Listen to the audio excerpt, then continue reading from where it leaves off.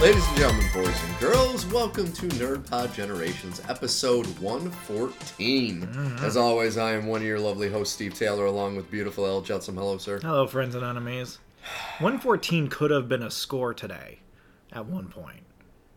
It was close. It was very close. But, okay, so folks, normally we start with what we've been watching, playing, reading. We're going to jump right into it, and we're just going to be doing like a football follow-up of our show a few weeks ago. We're 3 weeks into the season? 3 weeks into the season. Even though week 3 is not completely done, there's like 7 Monday night games, but we're pretty much done with this week. Yeah, we've seen almost everything there is to see. Yeah.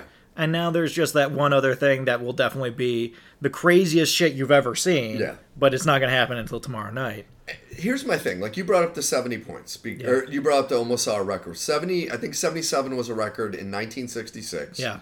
And the Dolphins today scored 70 on Denver. On the Broncos. No, and you know the sad part is, honestly, Russell Wilson wasn't having a bad game.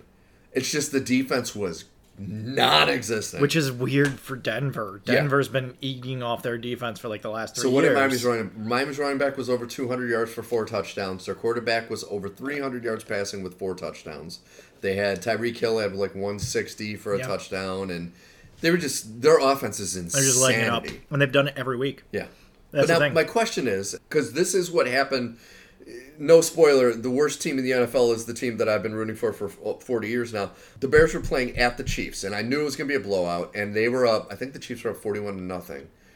It was 35 at halftime, 35-0. Yeah, it was 35, and then they scored, so it was 42-0. And then they pulled Mahomes. The Dolphins never pulled Tua? Which is weird. That was weird. Like, they were absolutely slapping Denver from the beginning. Go. It was never a contest. At halftime, I think they had 40 points at halftime. They may have had 56 at halftime. But it's like, they just kept him in there, and I didn't get that, dude. Especially with his health history. Yeah.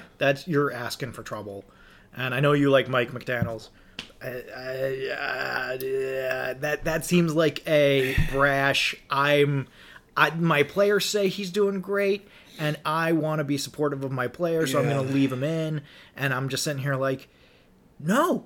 And it's not like they needed a statement game, because they destroyed the teams the first two weeks they played. The first 3 weeks of the year, they played the Chargers the first week, and that was like a close game until it wasn't. Yes. And then last week, Patriots. Yes. So that was another game. Smacked the Patriots. Yeah, that was not close, and then it got close towards the end. But the Patriots were never really going to win that game. No. And it's like, do you really need to make a statement? No. You already made a statement in the first half. No. Why keep him in? Well, I want to make a statement next week. I know that, because the Bills came into Washington today and whipped ass too. We finished 37-3. Okay. The problem, though, they whipped ass, but it was primarily a defensive ass whooping. Josh had moments. He had one arm punt, which was He had the arm ugly. punt, but this game plan looked more similar to the week 1 than the week 2. I would agree with that. There wasn't enough power running in the game. Not enough running, today. and not enough, 5 to 10 yard passes. Yeah. A lot of them were going downfield, and it's like, that's what got him in trouble week 1. Yeah. Allen did slide. He did. Which I almost passed out when he slid. I was like, wait a second. And then like 3 plays later, he was like, oh, fuck sliding. Yeah. It took a massive hit. But hey, one time is a start, man. It's a beginning. No, The Bills' defense was ridiculous. They were great today. I think they finished the day with 7 sacks. No, 10. 10 sacks. 5 turnovers. 5 turnovers, including 4 interceptions. 1 for a touchdown. But their defense were was great. Insane. They were today. great. They were just all over Sam Howell. They didn't give him any room to breathe. They just were absolutely suffocating. But yeah, it was a great game to watch, as long as you're not a Washington fan. Yeah. They pulled Allen at the right time. Yes. I think they pulled him when we got up 30. They were like, yeah, that's enough. Yeah. And, Greg Rousseau had a big day. What's his name? Binford? Bradford? The secondary. 43, I think, was his number. The one that had like 2 or 3 interceptions today. He had several, because I want to get his name right. Bernard, thank you. Terrell Bernard. Mm-hmm. So Terrell Bernard went off. He had a massive day. He was in on every one of those turnovers, I think, except for the Rousseau run back for a touchdown. Which was one of the worst throws I've ever seen in my life. It was pretty bad. He threw it literally right to him in the chest. I was like, where the hell was he thinking he was going to go with that? No, it was awful. That was terrible. And it was one of those things where by the end, I think it was right before the 2-minute warning, James Tiberius Cook, as I've been calling him, fucking tore off a massive run because Washington just fully didn't care at that point. They're like, we're not going to win this game. We're not going to try and stop you either. If you want to score another touchdown, fuck it. We don't care. We're dead. We're dead in the water. We got nothing. And they needed a miracle to beat Denver last week. You got to talk about teams that are underperforming. Denver. Oh, baby. Well, it just makes you wonder, everyone puts so much emphasis now on... See, that's the thing that kills me. All these quarterbacks are making these insane salaries. Yeah. Defenses are winning this year. Defenses are the thing that are turning the tide. Like, even some of these... I mean, you could say the whole Miami thing, but they're an anomaly. Mm-hmm.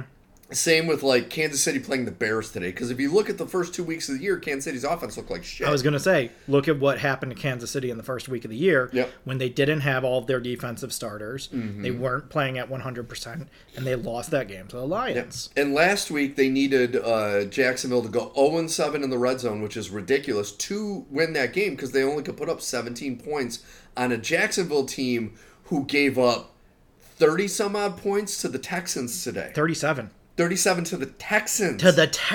So it's like if they give up 37 to the Texans, but the Chiefs can only drop 17 on them. And once again, folks, I know if you're listening to this after you see the Chiefs score, they were playing my Bears, who are without a doubt the worst team in the NFL. You want to talk about a pantomime horse, and I fell right for it. I saw that pantomime horse, and I was like, it's Equus! let's fucking go! Oh, it's so bad. Man, no, that ain't Equus. This is bad. You want to talk about bad news Bears? Yeah. Oh, baby. It has been a rough season, and it's only 3 weeks into the season. I am floored at how badly the Bears have performed. Yeah. And I hate to say this. I think, obviously, okay, here's the mistake they would make at the end of this year. They would make the Nagy mistake if they let Eberflus stay. Because obviously a lot of it is coaching. Yeah. Not giving Justin Fields a pass at all because he is playing like pure dog shit. He's holding on to the ball too long. Yeah, way too long. And he can't make reads or anything like that. If Eberflus is... obviously, they're going to be the worst team in the league this year. Mm-hmm. I'm like, even the Texans today with C.J. Stroud look great. Yeah. So it's like there's no other team that's going to push Chicago for that number 1 draft pick. Mm-hmm. And my thought is Eberflus has got to go. Yeah. And like, do you try to see before the trade deadline if you could get something for Fields? I wouldn't go that far, but I definitely. I agree with you. Eberflus is gone because what does he bring to the team? He doesn't bring anything. He sucks. There's no spark. There's no guru. There's no experience. There's no players coach. Yes. There's no nothing. Like last year, the Bears had a spark. So there was like that game in Miami where they, had to slog it out, but Justin Fields ran like a maniac all day long. And they still lost all those games. Yeah. I don't know what Eberflus could possibly be bringing to this situation.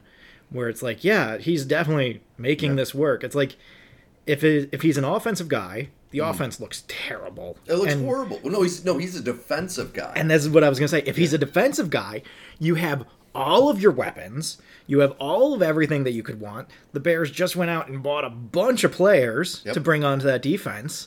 And what are you doing with it? It's horrible. You're doing absolutely nothing with it. From top to bottom, it's the worst team. And it's like just giving up tons of points every week.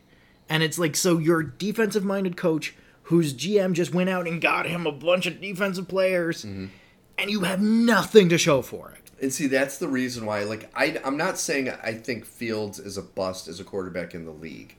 I just think Chicago and him are done. He's put in, this is his third year. Third year. So it's like, it's his third year. He has shown great decline. No improvement whatsoever, just declining. And it's like, we failed him as a team. We failed him as an organization. Let him go to a different team. Maybe he can find success. Yeah. Give us a draft pick. We'll draft another quarterback that will ruin.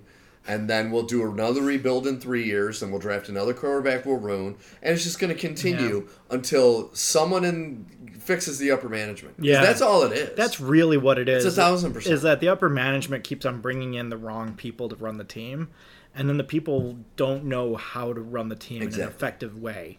And so they just make these boneheaded decisions. And, like, to their credit, I thought they were going to be a lot better this year. Mm. You know, I came in, I saw all the defensive players that they brought in and some of the offensive players that they brought in, and I was like, oh, so it's going to be a good year. And they've just done absolutely nothing. It's really embarrassing. And, like, had more than one 40-point loss in 3 weeks. Mm-hmm. That's really bad. Like, that's not the direction you want to be going in. Meanwhile, Green Bay has a come-from-behind victory today, and Jordan Love looks like he's going to pick up right where Aaron Rodgers left off with it. I'm still shocked by. So, Justin Fields today, 11 for 22 for 99 yards, 1 touchdown and 1 interception, and the touchdown was a end-of-the-game it was touchdown, garbage time. Garbage time touchdown, and he was sacked 3 times. For a 58.7 rating. Oh, God. No, that's unacceptably bad. That's really fucking bad. That's unacceptably bad. And, like, you guys had the number 1 pick last year, so the hope would be some level of improvement, right? Like, even though you traded back in the draft with the Panthers to do some stuff, you'd still want to see some kind of improvement. And Justin Fields was supposed to be working over the offseason on being a better quarterback. We were all talking about, oh my God, what would happen if the Bears actually had competent quarterback play instead of backup quarterback play? And it's like, I guess we're still not going to find out. Because we still have that mentality that is too old school, which is run the ball in defense. It's like, that worked 20 years ago. Mm-hmm. That ain't the way the NFL is now. And you can't do that. You got to come up with like a run-pass option balance. Yeah. Because that's where Justin Fields is going to be most efficient, is when you have that threat of the run, likelihood that he's going to take off, but you have to cover downfield in case he doesn't. That's how you have your Mahomeses and Allens and Jacksons and all these other guys who just they can tear you up short field, long field, backfield. Yeah. Last year, it looked like Justin Fields was going to step into that role. This is a really bad first 3 weeks of the year for him. Oh, this is a nightmare scenario. And the thing is, like, you look at, I'm even going to use Dallas as an example of this whole thinking old school. You know, everyone's like, oh, Mike McCarthy, you know, they're going to be running the ball and defense. Yeah, Tony Pollard had a good game today, 122 yards. Good game. Their defense, a team figured them out for today. Mm-hmm. And it's like, so today they needed a passing attack. You know, Prescott was 25 for 40, 249 yards, a touchdown, and a pick, which is not good enough in the NFL when you're needed to, like, take over a game. Yeah. You need to be able to do like a Brock Purdy. He doesn't put up huge numbers, but he doesn't turn over the ball. Mm-hmm. He makes plays on third down. Mm-hmm. It's like, that's what you need. And the problem is with Chicago, once again, is their mindset is on running and defense, running on defense. Oh, well, we have a quarterback, you know, he can throw the long ball, but he's not really a pocket passer, so we're going to need him to run. And it's like, look how well that worked out today for the Ravens. Yeah. Losing to the Colts at home. Yeah. With Lamar to Gardner Jackson. Minshew. Yeah. You know, Lamar had 2 rushing touchdowns. Great. You lost. Yeah. How fucking good is that? I had to watch him for so many years. You look at Tom Brady. Tom Brady, for a long time, he's shaken this moniker since then. But for a long time, there was this idea that Tom Brady wasn't actually that great. Mm-hmm. He was great at finding the open guy. That's what made him great, but he never made the big play. He didn't throw 60 yards downfield. He didn't, like, bullet something in between 3 defenders to hit somebody in between the numbers. You know, he made the efficient throws. He always made the right throw to the right guy at the right time. He got down. He got the first down. Yes. He knew where to get the first down, when to get it, who to throw to get it, how to trick the defense into allowing that short gain to become a 15-yard gain first down. Mm-hmm. I had to watch that for so many fucking years. If you can do that, and that's kind of what Brock Purdy's doing. That's exactly him. You just don't make mistakes. Yep. You find the open guy. You never over-pursue. Yeah. You don't, like, say, oh, that guy, you know, you pull the Josh Allen. That guy who's surrounded by 3 guys, I can still hit him. Talking about the Gabe. I'm going to just fucking whip it. And it's going to go in there and it's going to be fine. And it's like, you don't make that decision. You look and you say, oh, I can hit McCaffrey here for 7 yards. And then he's going to bust another 5 on top of that. That's 12. First down. That's how Tom Brady became Tom Brady. And I do see Purdy doing that. But I agree. Fields needs to get into that kind of mentality of like, take what the defense is giving you. Take anything. And, once again, not to just keep harping on Tom Brady, but I think the thing that made him successful is they said, we're going to have tight ends. Yeah. And we're going to have little wily receivers who can do great crossing patterns. Because that's the thing you don't see anymore. Like, even it's my Madden go-to. And when you see it actual in real football, it works every time. Where if you have a guy that goes out 3 yards, crosses, and you can hit him for like a 5 to 6 yard gain, guess what? 2 of those in a row is a first down. That is how Brady became successful. That's how Brock Purdy's successful. It's like, we don't have any of those plays for Justin Fields. It's either run the ball, stupid swing passes that never go anywhere. Yeah. But it's like, dude, we need somebody that can make that crossing pattern. The hillbilly conservative fuck who played for Buffalo and Dallas. Oh, Beasley. That's how Beasley was. Yeah. Beasley, Edelman. Get somebody like that that's like, dude, go 3 yards, cross across the middle. You're quick enough that you'll get 2 steps on the guy so I can hit you for a quick little out. That's all you need. And it doesn't have to be a great player. No. I used to think Danny Amendola was a great player. No. And then he went to Detroit, and I was like, oh, well, look what happened to Wes Walker when he left New England and went to Denver. Yeah. He did okay, but he was nowhere near what he was. He was supposed to be their number one guy. Yeah. That's not his game. That's not the game he plays. This is what Buffalo's trying to do now. They brought in Kincaid, so now we got our 2 Daltons, Knox and Kincaid, on either side of the line. We're trying to run the ball more, and then we have these short routes to Diggsy to pick up medium to medium long range yardage, and then every once in a while we'll take the top off and go to Gabe Davis. Yeah. I'm glad it worked today, but we need to fine tune it a little bit because we looked okay. We also were playing a team that was kind of on their heels, not really dug in, they're a very talented crew. They're also a very young crew. So it's like, okay, we had a lot of things going for us that we're not going to have next week. We can't afford the stupid mistakes that we make sometimes.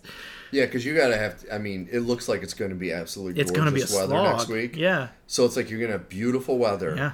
No excuse this time. No excuse, but you got to expect, as great as Buffalo's defense has been, Miami, you have to expect them to put up 30 to 35 points. So you need to have a game plan to put up points. We haven't had anybody with the level of reach that the Dolphins can create with Waddle and Tyreek Hill. Yeah. We faced Devontae Adams and Jimmy Garoppolo. Or Terry McLaurin and Sam Howell. Pretty, Zach Wilson and Garrett Wilson. Oh, God, don't even bring up Zach Wilson. So, we definitely need to play better than we have been on defense. And it's not to say that our defense has been playing badly. No, like today, they're playing great. But, my God, this is going to be a prove-it-gate. But once again, I think next week isn't going to be as much about the Bills' defense. Their offense is going to have to go into the game saying, we have to put up 40 points. Yeah. How do we do that? Yeah. Because that's how it's going to be. And especially with the petering out that we've had on drives of just like, okay, especially today, there were a lot of drives where we could have ended in a touchdown and we took the field goal, and that's fine because we still had a blowout. But we could have been one of those scores that was like 42-49. Yeah. And we just did not connect on those plays. Yep. And I agree. As it turns out, we didn't need to. This week. Yeah. Next week, gonna fucking need to. Yeah. I can almost guarantee you right now. Can't expect 5 turnovers next week. No, you can't expect anything next week except for the Dolphins to score 45 points. Yeah. Conservative estimate, 45 points. Yeah. I'll give you 30.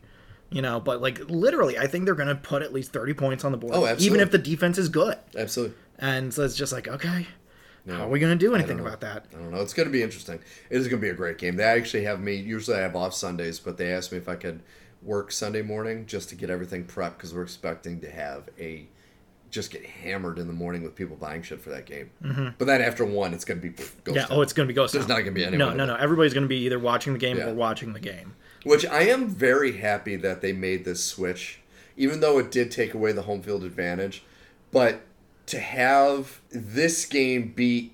This is like as even a playing field. It's true. So you really are going to get a good sense of what Buffalo is and what Miami is after this game. See, I talk a big game about being pissed at the NFL for taking away the weather advantage from both teams by switching this. We talked about this during our football preview, but for anybody who didn't hear that and isn't aware, Buffalo and Miami, we hate each other, and also we use each other's stadiums as weapons. Yeah, very much so. And so the Dolphins make us sweat until we cramp up and die, like last year, and then we freeze them out and make them play in the wind, like we did last year.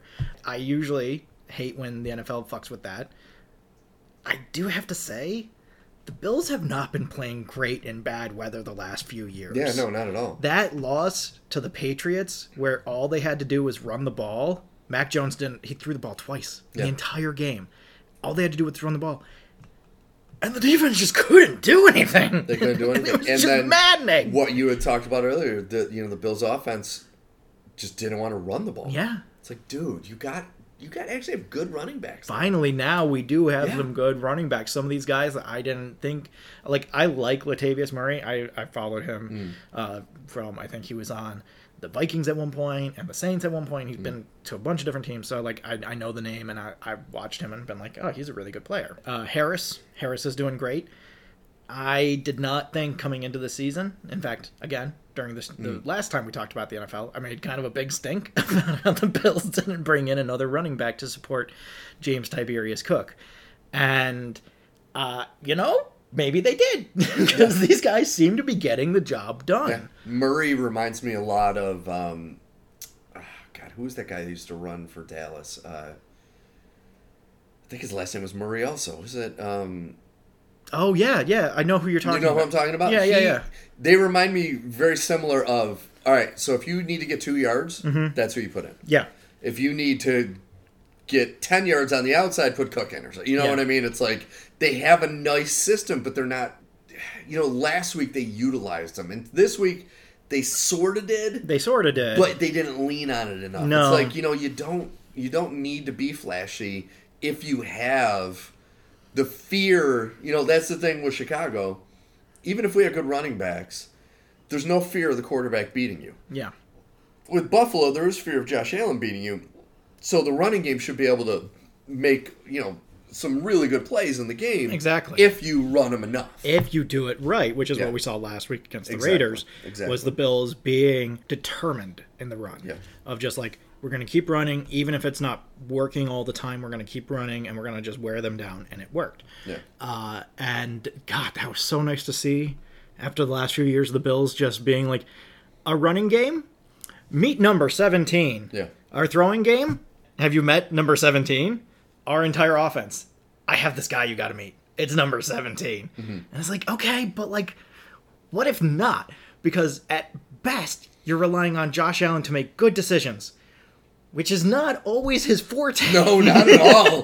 Please don't make him make decisions. At worst, he gets injured, and you just don't have an offense anymore. And so it's just like, okay, let's move away from that. And we finally are.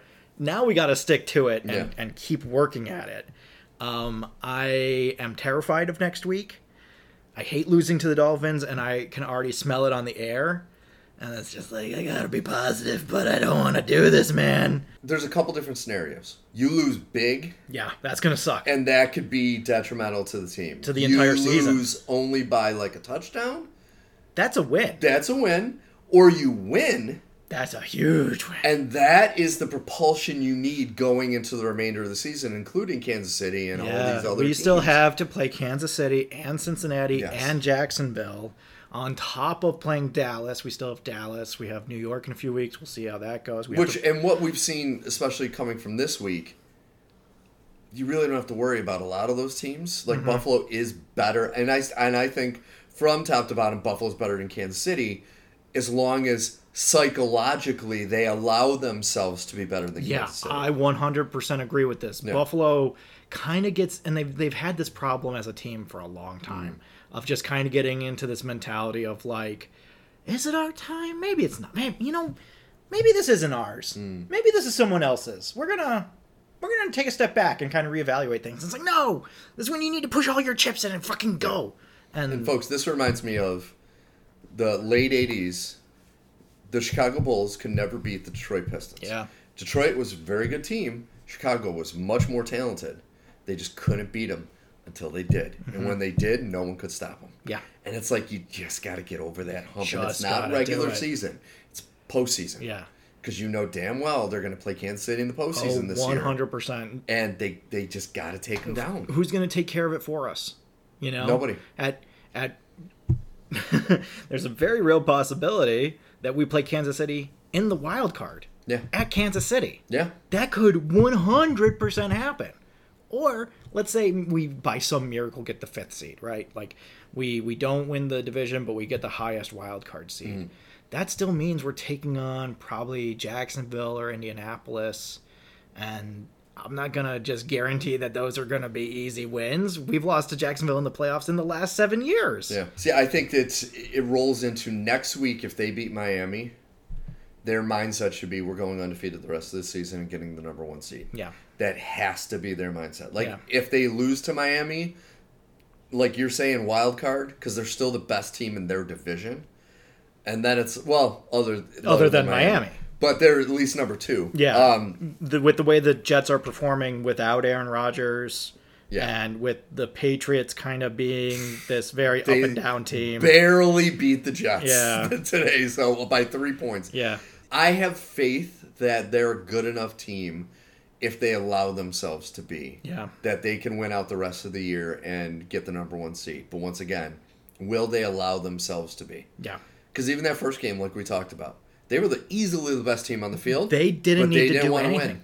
They just needed to play low and slow all day. The Jets were dead in the water. Yeah. They were dead in the water. All we needed to do was just play our game. And they were demoralized. That's what I'm saying. Yeah. Is that they had nothing. The defense was trying to get rallied every time they went out on the field.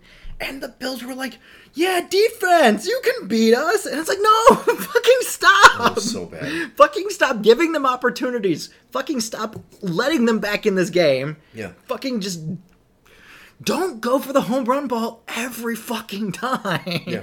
You know? You have an out route. Take the out route. For fuck's sake, you have 2 security blankets on either side of the line with your tight ends. Take either of them. Yeah. Like, for fuck's sake, man. No, it's ridiculous. It's ridiculous. Yeah. All right, so are we ready to move on to the meat of the... Yeah, I don't really necessarily have too much more. I was looking through the stats. I think the only other big thing was that the Packers came back to win. They did come back, which they were losing the whole game. That was very impressive, very classic Packers. I do have to give a shout out to the field goal kicker for Indy. I believe his last name is Gay. Yeah.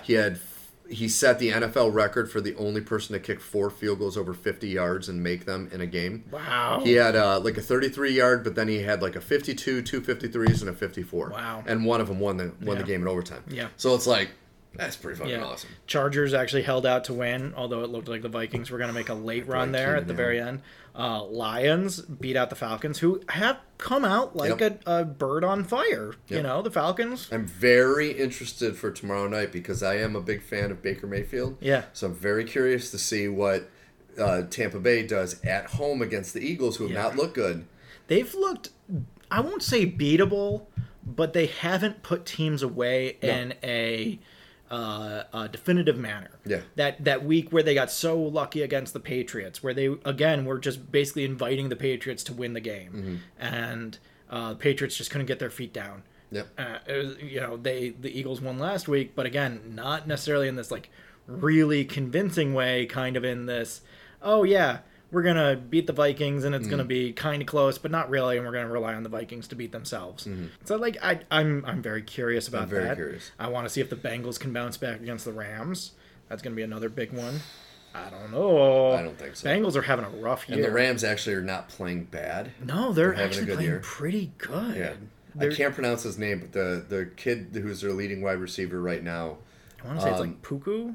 It's something that I would butcher. Yeah. But I picked him up, so I have prior to this week, because Dallas' defense screwed me over, I had the 3 highest fantasy point producers in the NFL, and Tyreek Hill, that kid from the Rams and Dallas' defense. Tyreek continued it, and I think Keenan Allen jumped ahead of the Dallas' defense after this week. Yeah. Dallas' defense went way down because they...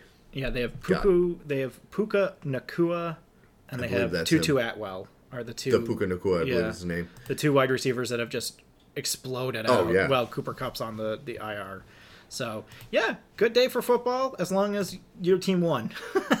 If you're the Bears, long day for football. Hey, my team's going to win the number 1 draft pick again. Yeah, now you just need to not trade it and invest 2 years wisely. in a row, man. Hey, some teams bounce back off of those. Well, next week, I'm looking forward to seeing the quarterback from USC because I'm going to watch that game against Colorado. It's like, maybe I'm watching my new quarterback. Maybe just hope... Was it Caleb Williams, I think his last name is? Maybe just hope that Deion Sanders' son does a 1 year and is like, see ya, Pops. You've taught me all I can learn. Not after the game he put up against the Ducks, or lack thereof. Oh, was it bad? They got destroyed by the Ducks, and he barely was even conscious in that game. For all the talk of Shedeur, it's like, okay, well, maybe next week against USC if he can prove something. Yeah. But this past week he showed that, okay, you can put up numbers against bad teams, but... Yeah, can you put up numbers against good teams? Exactamundo. The same problem the Bills have. You can put up numbers when it doesn't matter.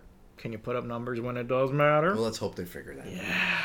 All right, so we got to move on to Ahsoka, which we are now going to be talking about episode 6. Yes. So, last episode was the big episode that we got to see Anakin. There was some great lightsaber fighting. This one, we get introduced to another character, one that's been talked about quite a bit. Yep. Grand Admiral Thrawn. Captain Blueskin. Yes. Yeah. I really enjoyed the way they played this character. Yeah. He reminded me a lot of Tarkin. Yeah, he has big Tarkin in him. Very much. Like it's like they just said, "Hey, we want to make Tarkin with blue skin and red eyes." Here you go. Yeah, red-eyed blue skin. Yeah. I play my red-eyed blue skin admiral. But he played it really well. He does. Very well. Lars Mikkelsen, who also plays him in the animated series, does the voice for him there too, and is the wizard that doesn't like Yennefer in The Witcher. Oh, that's right. Who has all the naked ladies in his house. That's right. I forgot about that. Yes. So he does a very good job as Thrawn. Great job. I'm impressed that he sat through all that makeup. Yeah, I know. It's a lot of makeup. Thrawn is such a bizarre character in a lot of ways because he's menacing, but also there's just a lot of moments where you kind of want, at least from my perspective, watching him in Rebels, I was like, I feel like you should be more anything. You're too calm. And I get that that's like your whole thing, is being calm and methodical and not letting the emotion of the situation get to you, so you're always one step ahead of everybody. But at the same time, there are kind of moments where I'm like, I don't know, this kid, I can't get a read on this guy. Well, and it's the same in the Heir to the Empire I'm reading to my son right now. He's the main villain in that, and it's the same thing. He's just, no matter if something negative, he's like, let's not let it happen again. Yeah. He's just very, very calm. I did love that moment when he shows up and the witches are like, they brought a hostage. And he's like, you weren't supposed to bring a hostage. And they're like, oh, it's Sabine Wren. And he's like, I'm glad you brought that hostage. What does he say? It's nice to see a familiar face. Yes. I did expect a bigger reaction out of him because there's like this whole back and forth between him and Sabine. He steals her artwork from at various times in the show. They have a very interesting, like, they never directly like fight a whole lot, but they're on opposite ends of this tug of war in a lot of ways. So we meet Thrawn and we meet the witches, and we're on, is it Dathomir? I feel like they said it. So, yeah. I feel like they said the people were from Dathomir, but the planet was named something else. So that was confusing. I did love at the beginning when you see the planet and it's just this big planet with the rings around it, and you're like, oh, that's cool. And then you get closer and you find out that the rings are all whale skeletons. Yeah, that's right. A whale graveyard. That was pretty fucking this cool. I like. Yeah, that was pretty fucking cool. This I like. Yeah. I did think that they did a good job of pacing things out in this episode. Yes. There were still a few moments, especially when that transport is going from the warp ring to the planet. There were a few moments there where I was like, Yeah. And we're going to land soon, right? This is starting to feel like travel in Star Wars takes fucking forever, which has never been a thing I've ever experienced in Star Wars. Was like, oh man, when are we going to fucking get there? Yeah, the editing was a little rough in a couple scenes. Again, it was a little self-indulgent at times of just like, look how artistic we are. And I'm sitting here like, I don't know that it's artistry, guys. I feel like it's padding. It feels more like padding than artistry. I agree with you on that. But that being said, it was a solid episode. It was a very good episode. Very good episode. I like the bandits that she encounters. I did the one moment that I was like, again, we don't know what the fuck has been going on between Ezra and Thrawn, right? So Ezra and Thrawn, they do hate each other. They do have quite a lot of aggression towards each other. And I feel like after Ezra trapped him on this planet with the turtles. We're gonna get to the turtles. We're gonna get to the turtles. I agree. Thrawn would keep tabs on where Ezra is. I do wonder how did Sabine find Ezra so easily?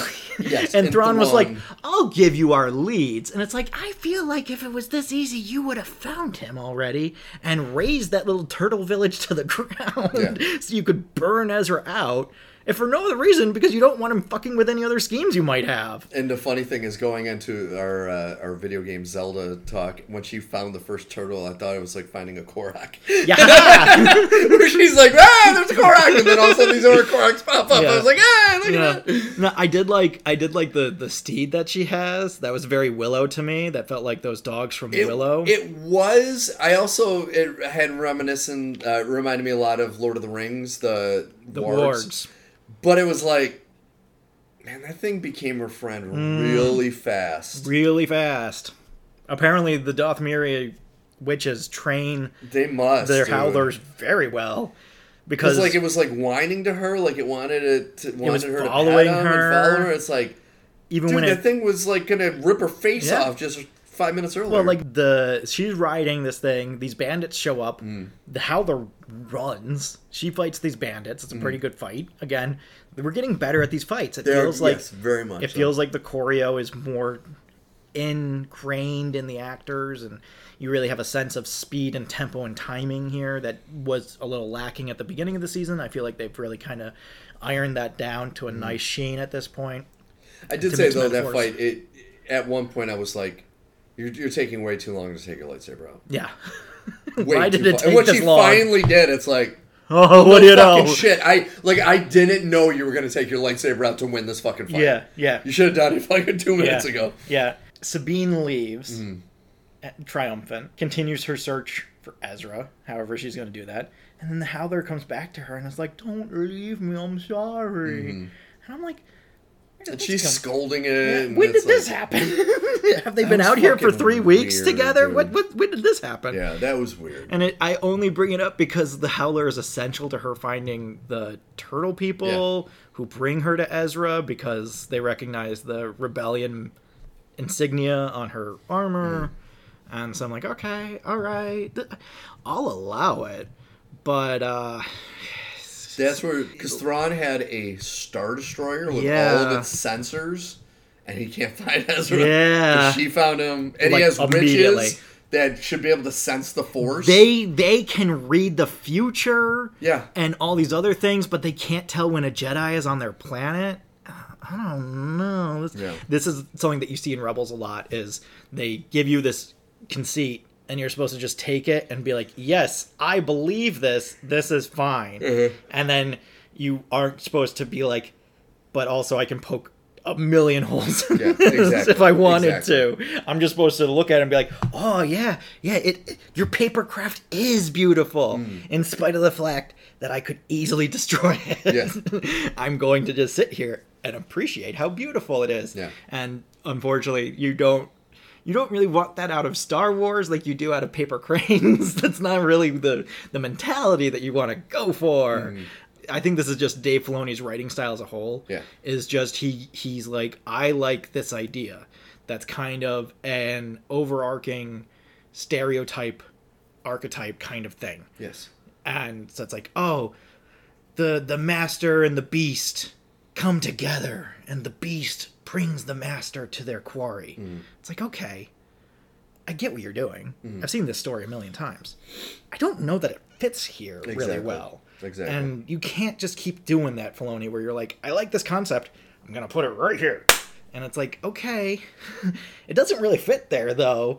And it kind of just sits there like a big blob of mud. And all the rest of this is really well done and ornate. And I just feel like this fresco is kind of ruined by the big blob of mud you put in it. I agree. Yeah. I agree. But, I mean, on a whole, I would, I'd say this is in the B plus range. I still like this. The Cult of Thrawn is great. It's very cool. That's cool. And I like the adjustments to the Stormtrooper armors and stuff. They've been putting their armor back together because they've just been losing people over the course of like the 5 or so years that they've been on this planet. I love Enoch. I was so sure that Enoch was going to be Ezra. I was so sure. I was just waiting for him to take off that helmet and be like, it's Ezra and he's fallen to the dark side, or he's had his mind wiped or some other nonsense. And no, he's living in a hut over here. And he doesn't have blue hair anymore. I guess he was also dyeing his hair that whole time. He has really blue eyes and not blue hair. And it's like he's got this great use of the Force, and he's got these Force abilities, but he couldn't sense any of the, like, deception Sabine had pulled to get to the planet and all that. And he's not nervous when Sabine's like, let's not talk about how I got here. Kind of blew that off. I was like, I don't know how I feel about that. Yeah. Because when he finds out exactly what happened, he's probably not going to be too happy since he sacrificed 5 years of his life to get rid of Thrawn. Yeah. And she just gave him up for... Yeah, she was like, no, but I want my friend back. Yeah. And now you're unleashing Thrawn on him. Yeah. Well, we have to see what happens. We're going to see what happens. They still are on the planet. They haven't left yet. And I'm still waiting for Hera to show up at the 11th hour with some squadron of people that are going to bail them all out. Yeah, I don't know how they would do that, though. I think that she's literally just going to show up and she's going to be like, we figured out how to track the whale's pattern through hyperspace. That's probably not fucking far off. You might have just given away a plot device. This was something that I did find annoying about the writing. And I've been meaning to bring this up for a few weeks now. Okay. So I'm glad I finally remembered. They need to stop referring to things as maps to blank, right? In Force Awakens, it makes sense. Luke is in hiding. The key, as it turns out, is getting R2's data. And, okay, cool. I get that. Don't call this a map to Thrawn. That's a terrible... Because it's in this ancient hole and all these weird things about it. And you're like, there's no way that's what this is. Yeah. Say that this is a map showing how, the migration patterns of the Purrgil or something. How to get back to Dathomir. Like, don't call this a map to Thrawn. Because that is so not what it is. It is that because that's what you're turning it into. It simplifies it. It's reductive. Exactly. To this point of like, oh, that's how you see it. So that's what you're calling it. But that's not what it is because that doesn't make any sense. So as an audience member, you're sitting here like, why would this map to Thrawn, who's only been missing for a few years, be in this ancient ruins and be covered in dirt and dust and booby traps and all these other things? Why would it be so hard to find? Why, all these other... Because it doesn't make any sense. Yeah. If you said that this was a way to get back to the planet of these witches, and that's why they were hiding it. That. Okay, that, I get. That. Yes, in this context, yes. You're using it as a map to Thrawn. You shouldn't call it a map to Thrawn. Exactly it's confusing. It's confusing. I agree with you. It's something that Star Wars does a little too often. Yeah. This is what this is. That's not what it is. That's what you're using it for. I kind of feel like that's a little bit of what's happening here every once in a while. It's like, what's your plan? My plan is to do this. That's not a plan. That's a goal. That's what you want to do. How are you going to facilitate the doing of this? Well, and that has been the problem with Star Wars since Return of the Jedi. The writing has been so off. Yeah. Most of the time. Except for, I watched Rogue One with my son the other day. I finally showed him Rogue One. Oh, you finally did it. That third act is so brilliant. It is. It really... Like, the first two acts, I still enjoy them a lot, but I can see issues people might have. That third fucking act on the planet, the fight is just... It's amazing. Gripping. Yeah. Like, I loved it so much. When I still will always hold it against Rogue One for starting this whole, the crawl is not necessary. You're an idiot. Use the fucking crawl. It's important. It sets the tone. It's really important. I would explain it to you, but you clearly don't get it, so there's no way I can explain it to you. That second act, which I wonder if some of the reshoots are from, where Jyn goes to save her father, and Andor lies to her about the whole mission, and there's all this stuff in the rain and everything, and you have that now infamous line where Andor says, I've been in this fight since I was 6 years old, which I still don't know how that can be true, given what we've seen in Andor. That whole section is the reason I don't like Rogue One, is because it takes this story that has propulsion and energy, and it just puts this weird Ocean's 11 heist kind of thing in the middle of it, of like, we gotta do this thing, and it's gonna take all of us together to do this one thing. And it's just like, or we could not do that. We could have the second act be something entirely different, where we hang out at the Rebel base. And I'm going to agree with you on that. The only saving grace for me in that whole scene is I do love when the X-Wings show up. And they're flying through the canyons in the rain at night and bombarding. That was fucking awesome. But I agree that whole part didn't really need to happen. Yeah. You could have found a different way for Galen to die and Jyn to find out, or like have her final... Or you do something where, I'm just pulling this off my ass, you have Jyn at the Rebel base talking to, let's say, Mon Mothma, because she's perfect for these situations, and we have a Mon Mothma, let's just plug her right in, right here, she goes right here, perfect. So she's talking to Mon Mothma, and she's like, I gotta go save my dad, Galen Erso, it's really important, and she's like, I have some footage that I think you should see. And we have the footage from the X-Wing, so you still get that shot of them going through the canyon and everything. And then we get, like, the view that the X-Wing shows us, which is not technically just the view, but, like, kind of we get the dramatic version of it, which is just Galen, that scene of Galen dying when Krennic is interviewing him and killing all of his men and that whole thing. And then we cut back to Jyn. And after the bombs have dropped and they've destroyed that Imperial base, and Jen's just like, oh.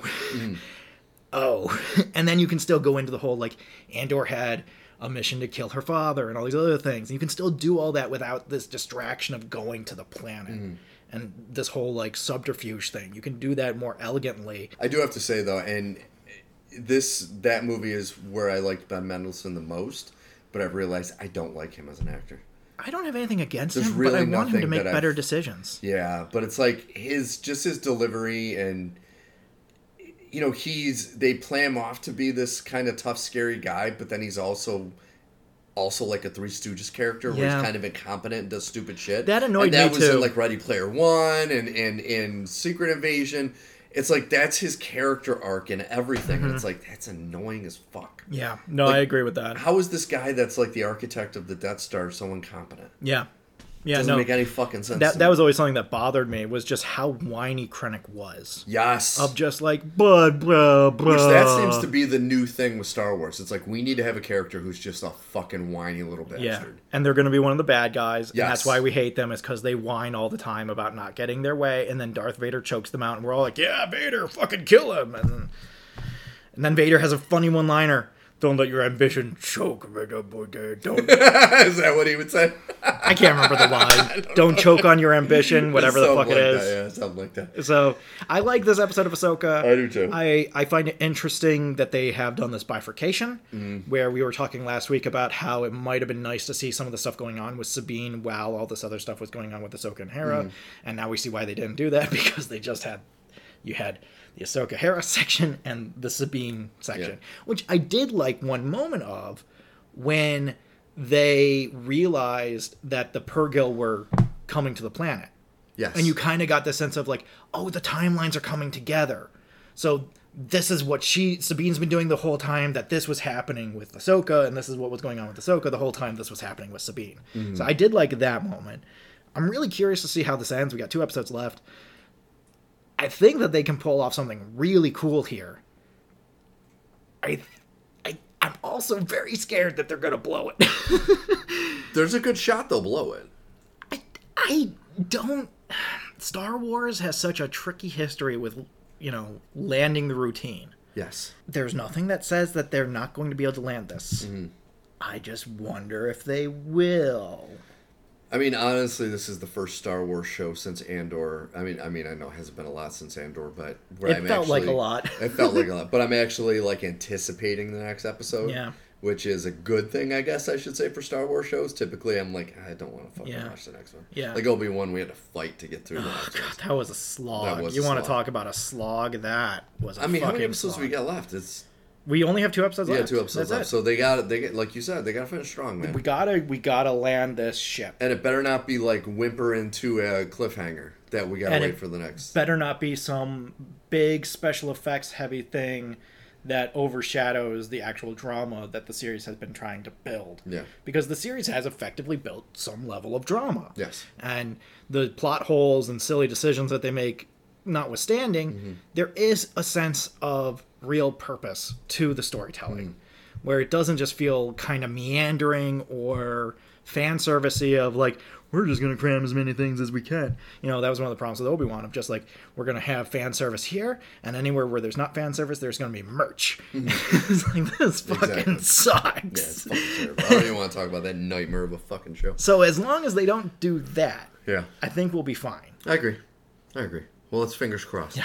All right, so we got to move on to our main topic. We're going to be doing a review of the new Teenage Mutant Ninja Turtles Mutant Mayhem, which just came out streaming on Paramount Plus, and it's also, you can purchase it digitally, which I think it's $19.99 digitally. Yeah. I don't think you can rent it yet, but you can purchase it. Yeah, it's only available for purchase. And then we thought we would, kind of talk some Turtles and some of the memories we've had from the past, things we've liked and didn't like. I like Toidles. I like Toidles. So I gotta say, I really like this movie. I like this movie. Caveat: it's fully different than any other Ninja Turtles story. But I think that's the thing I liked. I liked the interpretation of April O'Neil in this. I liked April in this a lot. It was great. And I loved actual teenagers voicing the Turtles. It felt like teenagers. Yeah. Not like adults pretending to be teenagers. The tone, I really liked the tone. Very good. I really liked a lot of elements of the tone. I really liked the characterization of most of the characters. Yep. I liked how they brought back some of these big players who are never going to be in a movie. Leatherhead, Mondo Gecko, never going to be in a movie unless it's something like this. And they're great. They were great. I've never seen a female Leatherhead. Yeah. That was interesting. Played by Rose Byrne. That was a weird choice, but I don't have a problem with it. That's totally fine. Just an interesting choice compared to all the other Leatherheads I've known in my various travels through the Turtle universes. I like this movie. I like the style of it. I really like the animation for it. Yes, it was very into the Spider-Verse type of animation. Yes, and it's this nice blend of 2D, 3D. Yes. Where it is 3D, but has a lot of 2D elements to it, so the texture and the feel of it is very 2D. I would be lying if I said that I liked all of this movie more than most Ninja Turtle stuff. I like the conceit and the kind of mirroring between Superfly and Splinter of like, they tried to go out and live with humans, it didn't go great, so now they're going to protect their family. I like that. Splinter teaching the Turtles using VHS videos. Yeah.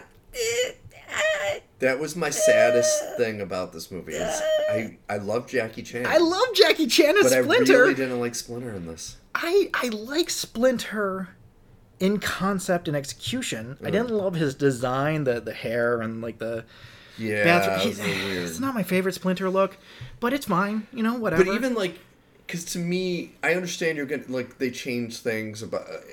Kind of move things around about, Splinter didn't learn from his master who, he was just a rat that got and he's not the master in the first place. Most of the time you have this split. Either Splinter was the rat of Hamato Yoshi, who learned by watching his master, or Splinter is Hamato Yoshi, who is now teaching the next generation of students. Yes. This is neither. This is Splinter is a rat from New York, and he gets dipped in some mutagen with the Turtles, and uses VHS tapes to teach them self-defense, which turns into kung fu movies, which turns into ninjutsu. Yeah. I'd be lying if I said I was fully satisfied. And with it's that. also the tone of Splinter, because he was always like the really reserved, like almost Yoda-like character. Yeah. And he was more just like, I'm just a concerned father in this, and I'm the dad. And it's like... There are always moments with Splinter of, I gotta watch my stories. But they're jokes. Yes. This was almost only, I gotta watch my stories. Exactly. And I'm just sitting here like, this is fine, but it's not as good as other interpretations. I agree. Same with Raph and Leo. Now... Cards on the table, Raph and Leo are my favorite turtles. Mm-hmm. Like, I can't pick between the two of them because they are each part of my personality, right? I see myself in both characters. Didn't love them, either of them here. See, here's where I will break from you. I liked them because they acted more like kids. Yes. Like in the other, like in the first live action movie and some of the other cartoons and whatnot, they're the more serious ones of the two. But to me, a lot of times they just acted more like an adult character than an actual teenager. Where here, you could see, like, this is their first time really. They don't even know fighting. Yeah. They never fought anybody. That was an interesting choice. Was, again, a very strict departure. Yes. The turtles are usually really good at fighting. Not here. No. They are not good at fighting. It's a very interesting choice. And it goes with that whole idea of de-aging them to, like, I say de-aging. They've always supposed to have been teenagers, but this is, like, the most teenagers they've ever been. I agree. And so you really get that sense of, like, they haven't mastered anything. Yeah. And they're all still really raw and really learning. And I like that. Yeah. I did miss the competency, though.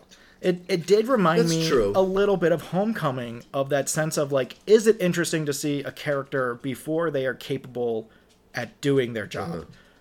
Yes. Is it more interesting to see that character grow into capability over the course of the film? Yes. Did they do that here?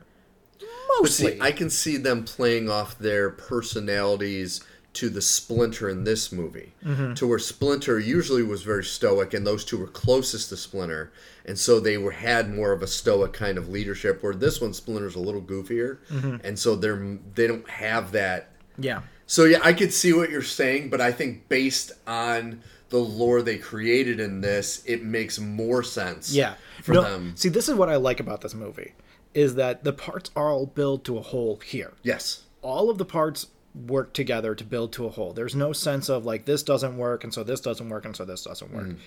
It's really just how you feel about those choices. Yes, I agree. That is going to be interdependent on whether you are okay with some of the times where they kind of lean away from the more standardized turtle story, which, by the way, we give Spider-Man a hard time for rewriting the same movie over and over again.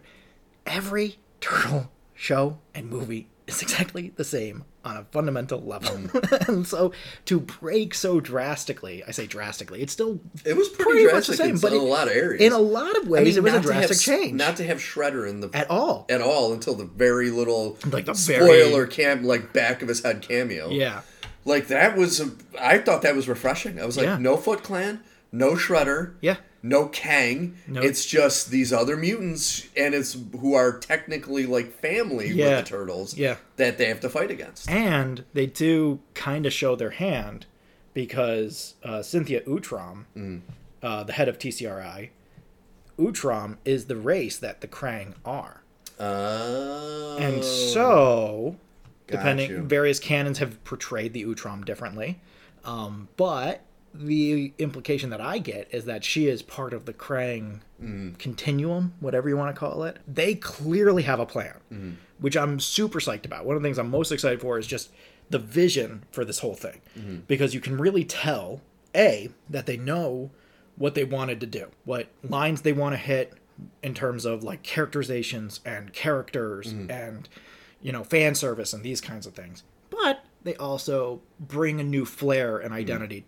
I've never seen a version of the Turtles that ends with them actually going to high school. Yeah, it's so cool. And so it's like, okay, this is dynamic and interesting and so fully different from so many other interpretations of the characters that it is refreshing. And so it's just like, am I annoyed that Raph is just angry and should go to therapy. And Leo he's not a leader in any capacity until the very end. And he's just puppy sick over April O'Neil. Yes. Which I've seen this, but this isn't the first time I've seen a turtle sexually attracted to April O'Neil. Oh my God. I've seen it before. Because he's usually Michelangelo in a lot of the... I've seen him Michelangelo, I've seen Donatello, I've seen all kinds of characters be sexually attracted to April O'Neil. This was maybe the most I was like, okay, all right, let's keep going. Let's build something else. But that's, again, because Leo is like my boy. And I don't want to see him devolved into this just like lovesick puppy of like, oh, but I want April. I don't want to embarrass myself in front of April.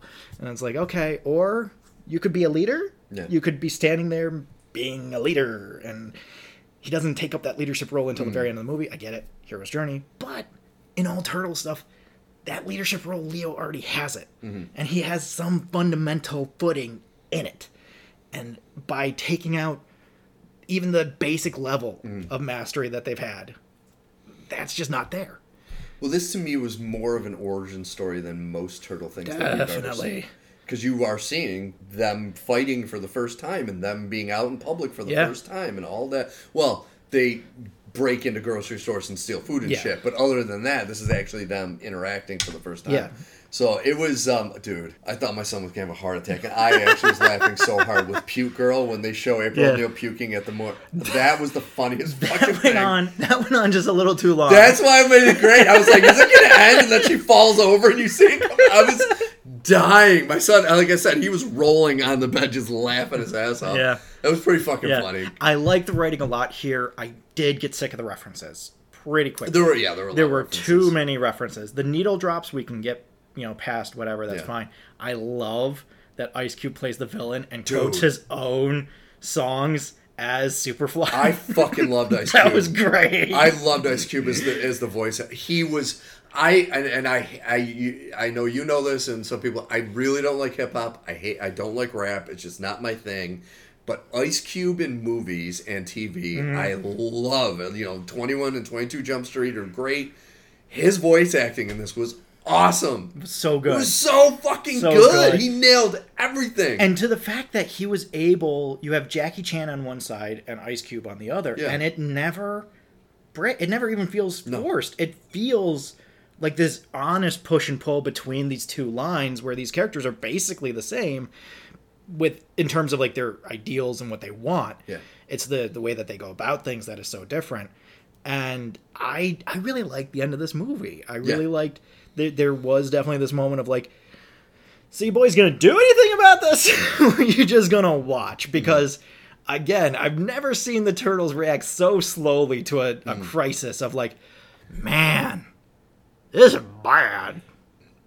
I hope somebody does something about it.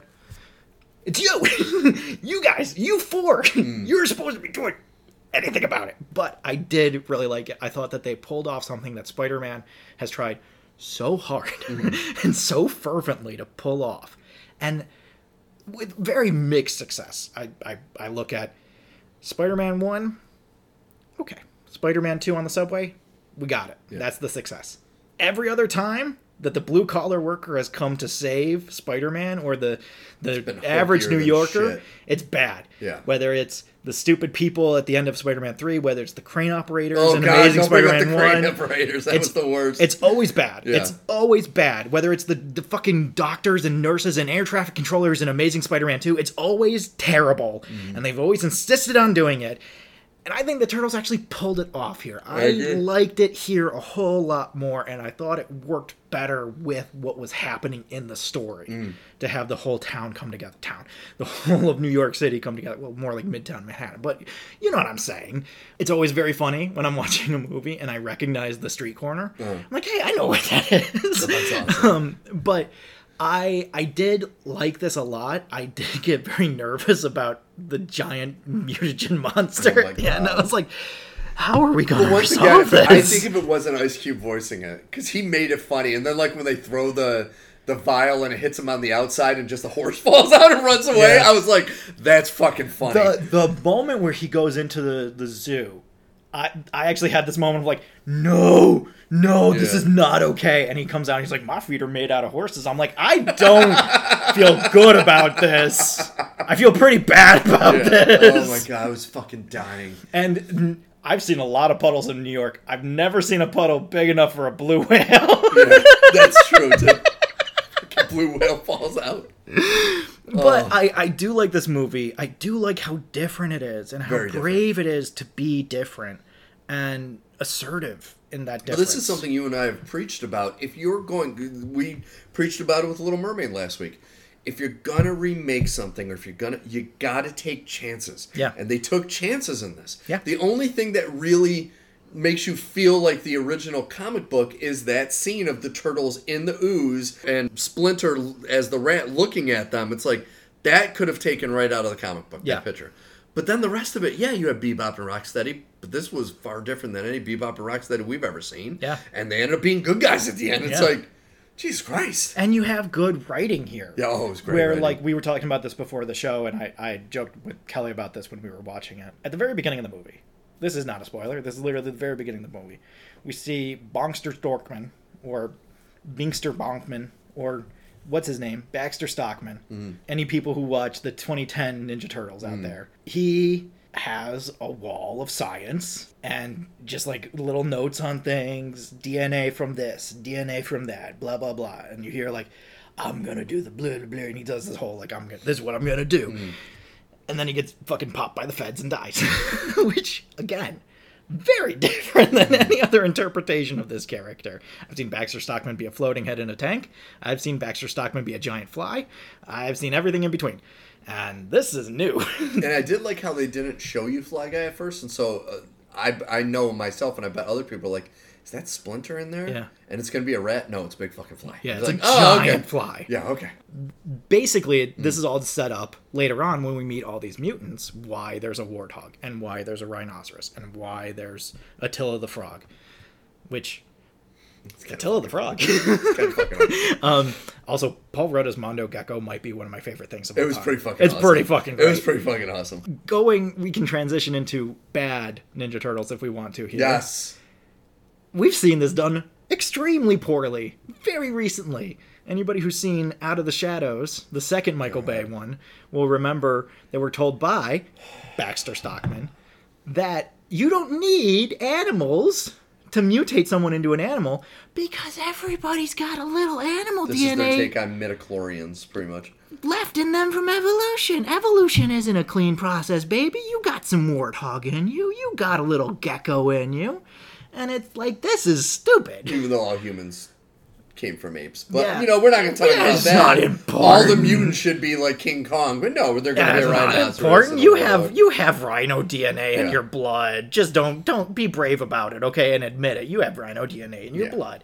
It's like, no, this is fucking stupid. Oh, and so here, stupid. it's like, okay, we don't have April O'Neil who accidentally flushes 4 turtles down the drain. We don't have the turtles being from TCRI. We have turtles in a sewer, rat in New York, mutagen. Let's go. Yep. And it's just so refreshing compared to some of the ham-fisted approaches that have been used in turtle movies to justify things.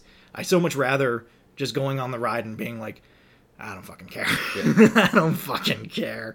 How does, in the I think it's 2009 TMNT with Chris Evans, how did these giant stone people move around? I don't fucking care. I don't fucking care. No, that I have gone back. I went back and rewatched that one, and I remember like, I didn't really like that too much. My biggest issue with it is that at one point they're like, we have to capture this 13th monster, and then we see a 13th monster destroy a diner, and then we see that 13th monster in a cage, and the bad guys are still like, we gotta find this 13th monster, and I'm like, you already said that. Yeah, it was so bad. I don't mind that one. The animation annoys me. Yeah, again, I just don't like the animation. I don't like the way things move, and I don't like the way things look. What are you gonna do? Out of all of the Ninja Turtle properties, I would probably put Mutant Mayhem like second. I still think I like the original more Just because, again... Are you talking to live action movies? Live action movies. Okay, before we move on to that, what do you give a grade on Mutant Mayhem? I would give Mutant Mayhem an A-, I think. I'm there with you. I'd say A-. It's not perfect, and there are some things it's enjoyable. that really irk me, but I did genuinely like a lot of it. Yeah. And it gave me that turtle buzz. Does Donnie invent anything? No. Is that kind of a bummer? Is the only thing that Donnie uses machines for is that he can drive? Yeah. Mm-hmm. It's fine. Is it weird that Mikey doesn't have a skateboard until, like, 2/3 of the way through the movie? I gotta admit, though, when Donnie and them jumped into the pizza van, I was like, oh my god, yeah. That's the turtle van. Yeah. I was so excited when I saw Get that party wagon running. Yeah, baby. No, but, like, I really like Donnie here. I was great. Really surprised at how much I like Donnie. Something long and it's sticky. I got it! Yeah. No, but, like, Donnie got to take because...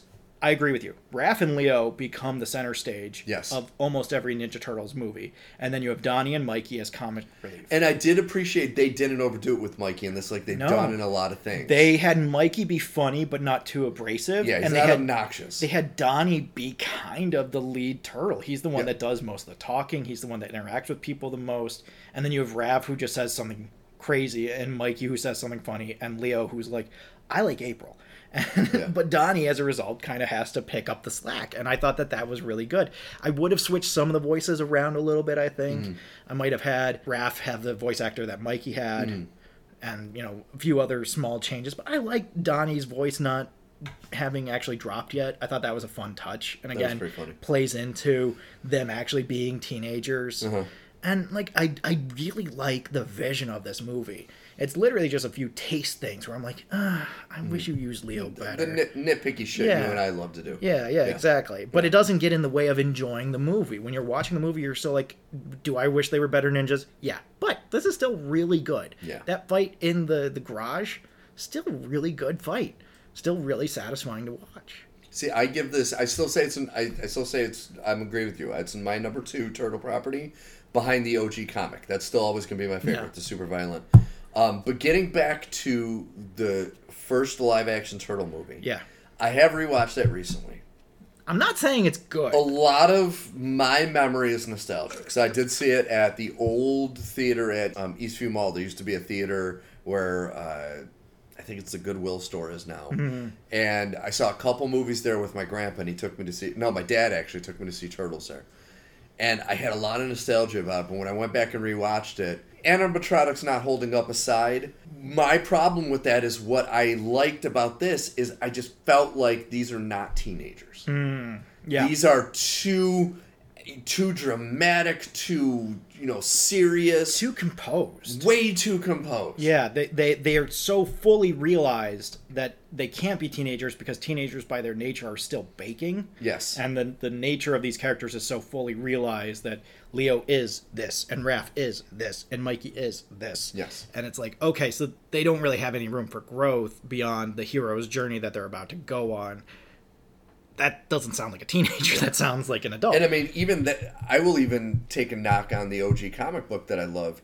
In that, tonally, they're not really teen. Like, if you want to make them, if you want to use the term Teenage Mutant Ninja Turtles, you need to make them like you did in this, where they act like teenagers. Yeah, they were genuine teenagers in this movie. Exactly. Any other property, they're Mutant Ninja Turtles. Yeah, they're not fucking teenagers. You can drop the team. team. I think that was the most.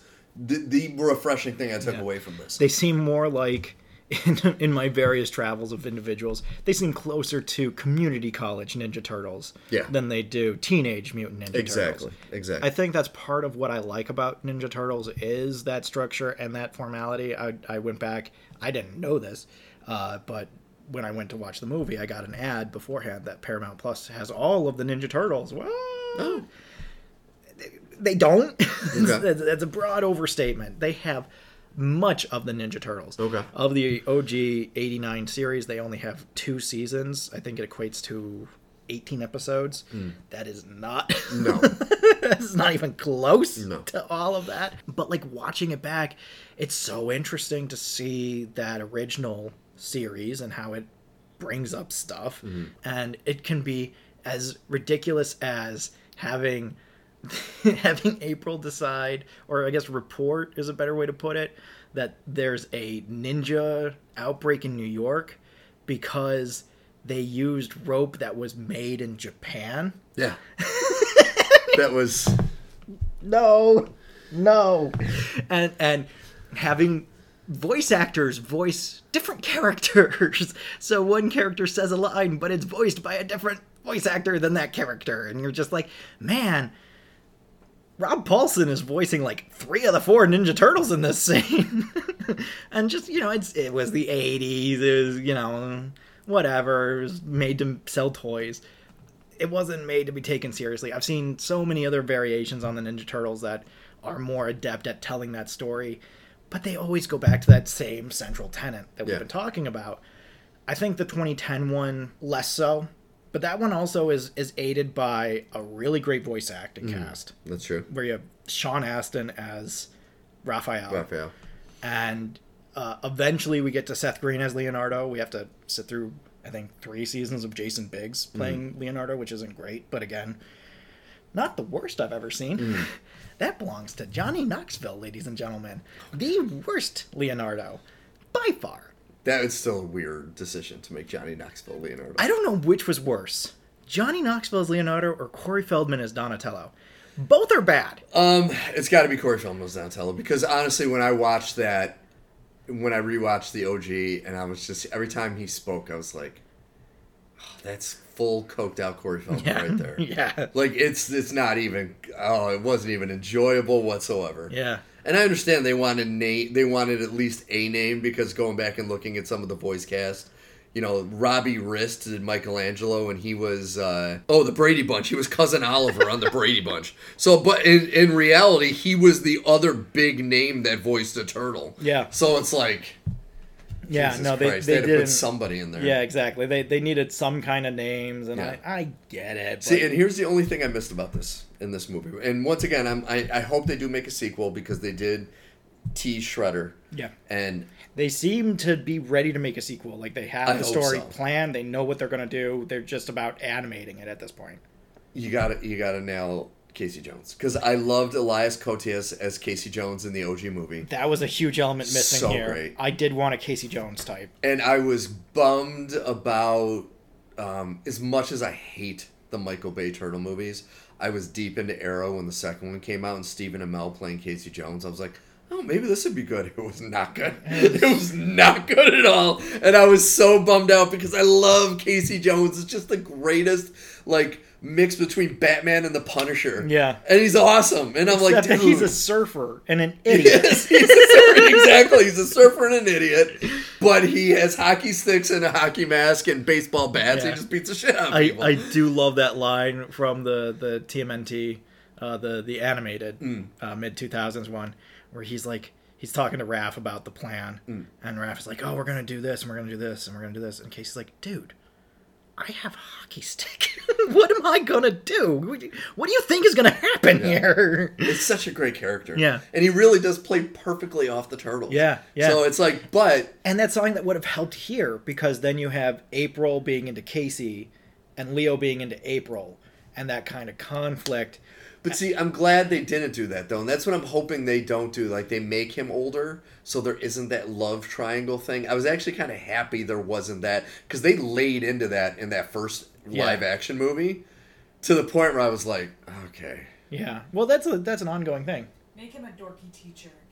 Oh, that'd be interesting. Like that's the dorky true. gym teacher. Almost like Big Daddy from Kick-Ass. Yeah, Nicolas Cage's character, like a dorky gym teacher or something who's tired of seeing the crime on the streets and is gonna. That'd be an interesting take. And they are in the high school, so it's like, and we are moving away from standard canon. Yep. So it would line up with what we're doing here of like we're gonna move away from this idea and move into this idea. I do like this a lot. I do wish that some of the decisions were a little different, not to be redundant, but. Looking at the au revoir of Turtles, this is a nice, refreshing move away from what we have. And as I'm so happy to note with other things, if I want the other stuff, I've got 30 years of it in the can. We got a bunch of stuff we can watch. Yeah, so I can go back and watch that 2010 Ninja Turtles. I could watch. I haven't watched the. I think it's the Rise of the Ninja Turtles is the newest animated show That's on Nickelodeon. I haven't seen it. Again, I don't like the design and I don't like the animation, so I haven't put any time into it because I don't like the design, I don't like the animation, and that's how my brain works. It's just like, I'm not gonna... Even now, I'm like, I could watch Clone Wars. Yeah, you don't want to. I want to, and yet, every time I look at the animation, I don't want to. Yeah. And it's... Well, it's just, to me, this is like a, refreshing... thing to see after the Michael Bay ones. Yeah. Oh, which definitely. I think you and I would agree, those are the worst turtle property things ever made. Yeah, they are at that level of bad where you're like, man, you thought William Finkner could play a man named Oroku Saki. Yeah. That's and you're going to put bold decision on fully roided out turtles. And you're going to have Splinter be the ugliest, grossest looking rat you've ever fucking seen. Yep. And just all of it's going to be hard to look at. And the two actors who aren't going to be hard to look at are going to be Megan Fox and Will Arnett. So if you're into those flavors, yay! If you don't go for those flavors, there's nothing for you here! But, and the funny part is how much shit did he get? And I know he didn't direct these, he only produced them. But how much shit did Michael Bay get for over-sexualizing Megan Fox in the first two Transformers movies? And what does he do? He has her undress in the middle of Grand Central Terminal as she walks from one point to another. Tying herself up like she's a schoolgirl. Yeah. And it's like, what are you fucking doing? Yeah. Have you not seen Jennifer's body? Yeah. She can be sexy without being a whore and actually being a good actor. Yeah. Like, that movie's great. And you're like, how can you not see that and, like, write for her like that? And you could be like, listen, you can still be attractive, but we're just not going to say that's all you are. Yeah. And that's pretty much what they say. Like, everyone wants to fuck her. Yeah. And she's just going to walk around half naked. It's like, no, dude, that's what the mistake you made in fucking Transformers. Yeah, no, the writing in those movies was so trash, top to bottom. All of them were trash. And I never thought I would have a turtle property that I would dislike more than the NES OG Teenage Mutant Ninja Turtle game, which made me want to blow my brains out as a kid because of the fucking underwater swimming. You can't do it. Absolutely impossible. I have the Cowabunga collection. Yeah, I do too. You can rewind that shit. Yep. Even with the ability to rewind and mess with time, you still can't do it. It's still impossible. And then I found out, once you actually beat that level, the final level, quote unquote, is another cityscape where you have to go through these tunnels like you do at the beginning of the game. But when you get to the end, there just might not be anything. So you have to find the right one. Yeah. And that's where the shredder is. And so until you do, you're just bumping around literally in the dark. Yep. Trying to figure out where the fuck you're supposed to go. Yeah. Who designed this? So to me, like that, I was like, nothing's going to be worse than this until I saw the Michael Bay movies. I'm like, oh, okay, something's going to be worse than that. And even that, I still, I look at it as that mountain I couldn't bike up. It's still like one day. Okay, but this is you on a unicycle at Mount Everest. Yeah, exactly. This is like, I don't want to do this. That game was so fucking impossibly hard. Yeah. And it was like cool because it was the really first... It's like the first Spider-Man game I ever played was the Atari 2600 Spider-Man. Wasn't a good game, but it was the first Spider-Man game. Yeah. It's like, I can play it. And then when you're playing Turtles on the NES, as a little kid, I'm like, I'm playing as fucking Donatello. I'm playing as Raphael, and he's spinning his size. This is awesome. And then you're like, I can't make it past level 1 because it's so fucking hard. I want to throw things out the window. I've gone through these two sewers so many times. It was so frustrating. Yes. But it's happy to know there are worse things now. Yeah. No, I would agree. I would say that the Michael Bay ones are their own low. Of like, everybody knew at the time that they were going to be bad. And then you had the nerds that were like, but maybe. You have absolutely nothing else for me in this movie. Okay. All right. Well, I'm going to move on then and go back and watch the Ninja Turtles TV shows that I've been meaning to get through. Yeah. Which there are some really good ones. Yeah. There's that 2010 one, on top of having a great voice cast and very good writing in terms of characterization and pacing. A lot of, shit and fart jokes, but what are you going to do? It's Nickelodeon. They have David Tennant playing a robot. Yeah, right. Who takes the turtles off of a dying Earth and transports them through the void of space with April O'Neil, and then the Earth is destroyed, and that's season 4, and there's 2 more seasons after that. So bold decisions made in that show. I like it a lot. It's very good. The reason Jason Biggs stops being the voice actor in the show, I don't know about politically outside of the show, but in the show, is because they do the storyline from the first movie. And they say that Leo is so injured that it affects his vocal cords. Oh. And that's why he sounds different. Interesting. And it's like, I like this. Yeah. I like this quite a bit. This is pretty good. Speaking of David Tennant real quick, it has been confirmed that November we're getting the Doctor Who movies. Finally? We're going to get 3 Doctor Who movies in November, which are streaming on Disney+. Hey! And then in the Christmas special, everything now is Disney Plus in America for Doctor Who. Live, okay. Like day and date. Yeah. We're getting the 3 movies in November, and then in October at Christmas, we're getting the new Doctor reveal. All right. So, well, I mean, we all know who the new Doctor is, but he's actually going to be on screen. Exactly. Yeah, no. So I'm very excited about it. But anyways, Teenage Mutant Ninja Turtles, you know, there's good, there's bad. We did enjoy this. We hope everyone gets a chance to watch it. Once again, it's on Paramount Plus. If you don't have it, get it so you can watch Strange New Worlds, but then also watch the Turtles. Yeah. I like the decisions that they made here. Yes. I might not always agree with all of them, but I like the decisions that they made, and I think that this is a really good testament to how you can adapt a story. I agree. Is it as good as what I love? No. But is it a fun, interesting new take on something that you've seen a million times? 100%. Yes. And it's so refreshing. I think it really just comes back to they are teenagers. It's so refreshing to actually see the Turtles as teenagers. Do I dislike that they aren't competent fighters and all these other things? Yeah, sure, fine, whatever. I do find that annoying. Seeing them as teenagers is more than novel. There is like this sense of like, oh, this is what a Teenage Mutant Ninja Turtle would be like. Because like we've had that sliding scale where sometimes they seem like adults and sometimes they seem less so. You know, in Batman versus the Ninja Turtles, you get kind of that whole Oh, it's a big spectrum, yeah. Where, you know, Mikey is a child and Leo is a 33-year-old man. Exactly. Here, they're all kids, and it is really, really effective storytelling to do that and to tell the story this way. Jackie Chan, love him as Splinter. Maybe not VHSs. See, here's my last take on the whole Splinter thing. I love Jackie Chan. I'll tell you why I didn't love him as Splinter. Jackie Chan, even to this day, his English sucks. I don't know. I thought he was pretty okay here. It just, to me, it sounded like he was reading.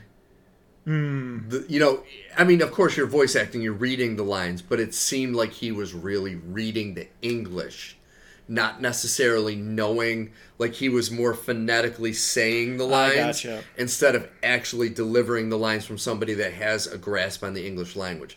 And that was the only takeaway where I was like, I would rather they had gotten like the guy from I know he's a million years old, but Everything Everywhere All at Once, the old guy. James Hong. They got him. I know he already did the voice in Kung Fu Panda, but not even just him, but someone like him, an older Asian actor who has a better grasp on the English language, and because some of the inflection on some of his moods and anger or confusion. I just wasn't feeling it. I think also James Hong's voice would have been more akin to the story that they were telling. Yeah. James Hong's voice is a lot more... And,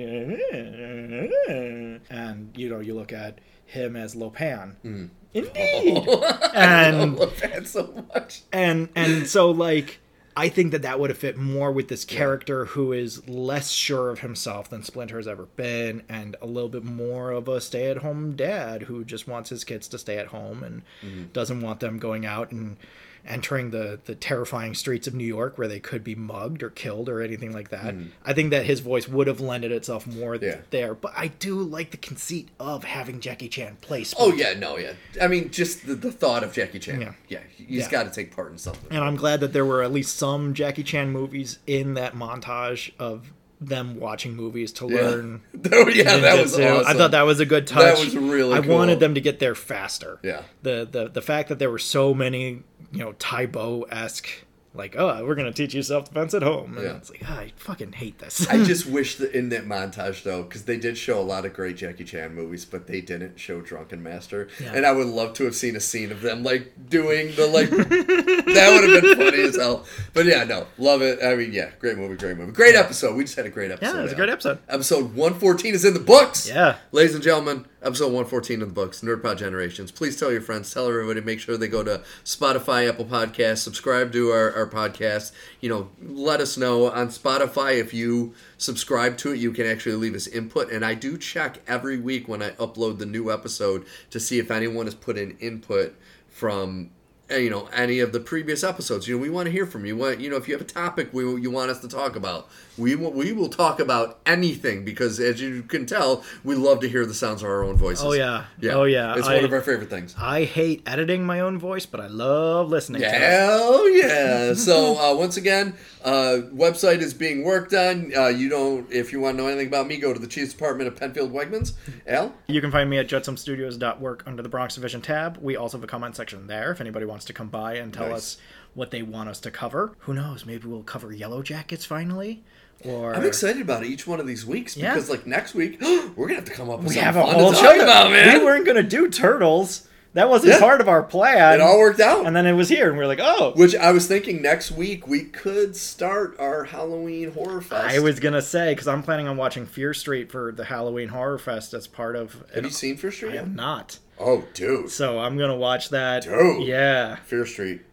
But I was actually thinking of purchasing, which I'll let you know if I do, the Last Voyage of the Demeter. Oh, yeah. That could be something we can talk about. I want to cover that for Halloween, definitely. Yeah. Okay, so folks, make sure to check in probably next week. Going all the way through Halloween, we'll talk horror movie themed episodes. So, and I wouldn't be surprised if after Halloween, too, we're like, hey, I still have horror movies I want to fucking talk about. So many horror movies. Because you still have a long list of ones you need to watch. I do. And I have a long list of stuff I need to watch. I have a massive list of movies I need to watch, both psychological and actual horror movies. Yes. Babadook's off that list. I watched it. Done. Yeah, good. Watched it. Conjuring. Done. Seen it. I gotta say, tangent at the end here, Babadook kind of disappointed me, but I'm just gonna let Babadook that slide. Freaked me out more than anything else. Yeah. See, it takes a lot to freak me out now, because I remember, I think I was 5 or 6. The original Tales from the Dark Side movie, my dad was watching it, and I kind of snuck in and watched it. Is that the one with... That's not the one with Steve Buscemi and Christian Slater. No, this is the one that has the creature in the box under the stairs in the school. Yes, the werewolf-like thing. Yes. Yeah, so it was... Oh, that's another movie I want to see this year, is The Gate.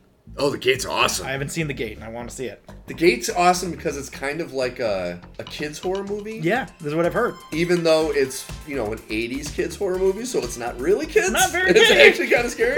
All right, so we'll talk more about that next week, folks. You have a great week. You have a great week, friends and enemies. We'll see you next time.